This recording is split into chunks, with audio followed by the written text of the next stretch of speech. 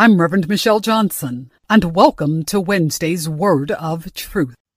The title of this episode is, What's in Your Heart? It's based on the book of Matthew, chapter 5, verse 8, that reads, Blessed are the pure in heart, for they will see God.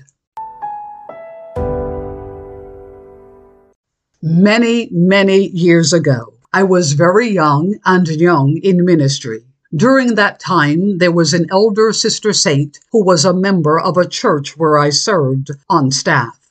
This woman gave new meaning to what we now call messy.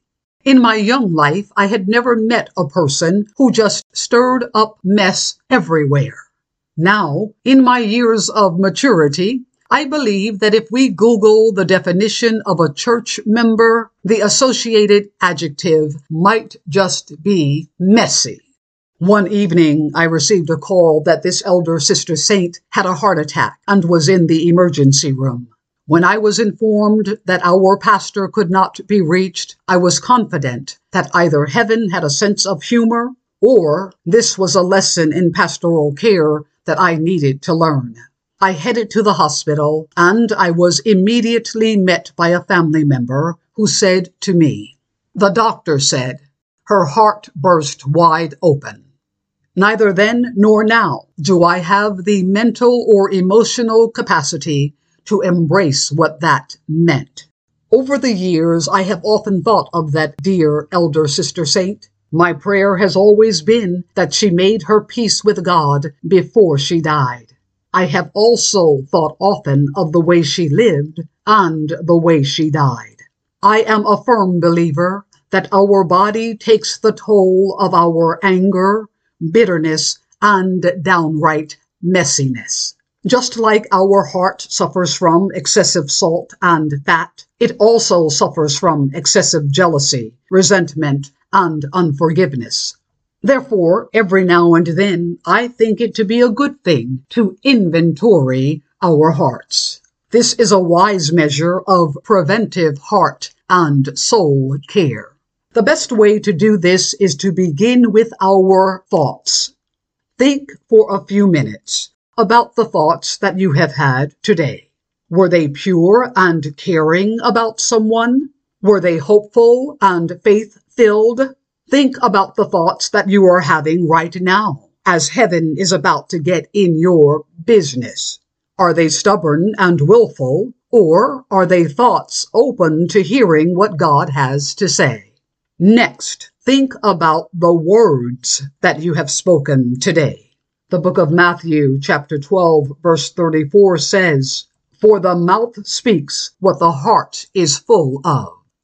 Oftentimes, we may not be aware of the wounds that are festering in our hearts. All that we have to do is listen to what we say. We may not even hear ourselves, but others do hear us.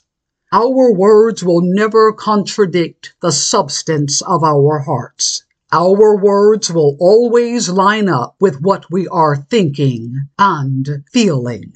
Even when we try to pretend that we feel or think something that we don't, we will eventually slip up and our words will expose the impurity of our hearts. Make no mistake, what's on the inside will show up on the outside. Messy in, messy out. Raggedy in, raggedy out. Ratchet in, ratchet out. Blessed are the pure in heart, for they will see God. These words came straight from Jesus' mouth. Jesus is clear that if our hearts are pure, we will see the goodness of God when we transition into the heavenly realm. But Jesus also intends for us to see the goodness of God while we are yet alive on this earth plane. A pure heart will always attract God's goodness. It will always attract God's mercy and grace. It will always abide in peace, even in troubled times. A pure heart will attract the favor of humankind. It will open doors and create opportunities. Saints of God, a pure heart is a healthy and wealthy heart. So the question remains, what's in your heart? I'm Reverend Dr. Michelle Johnson, and you have been listening to Wednesday's Word of Truth. You can follow us on Instagram, Twitter, and Facebook. Join me next week for another segment of Wednesday's Word of Truth. Thank you for listening.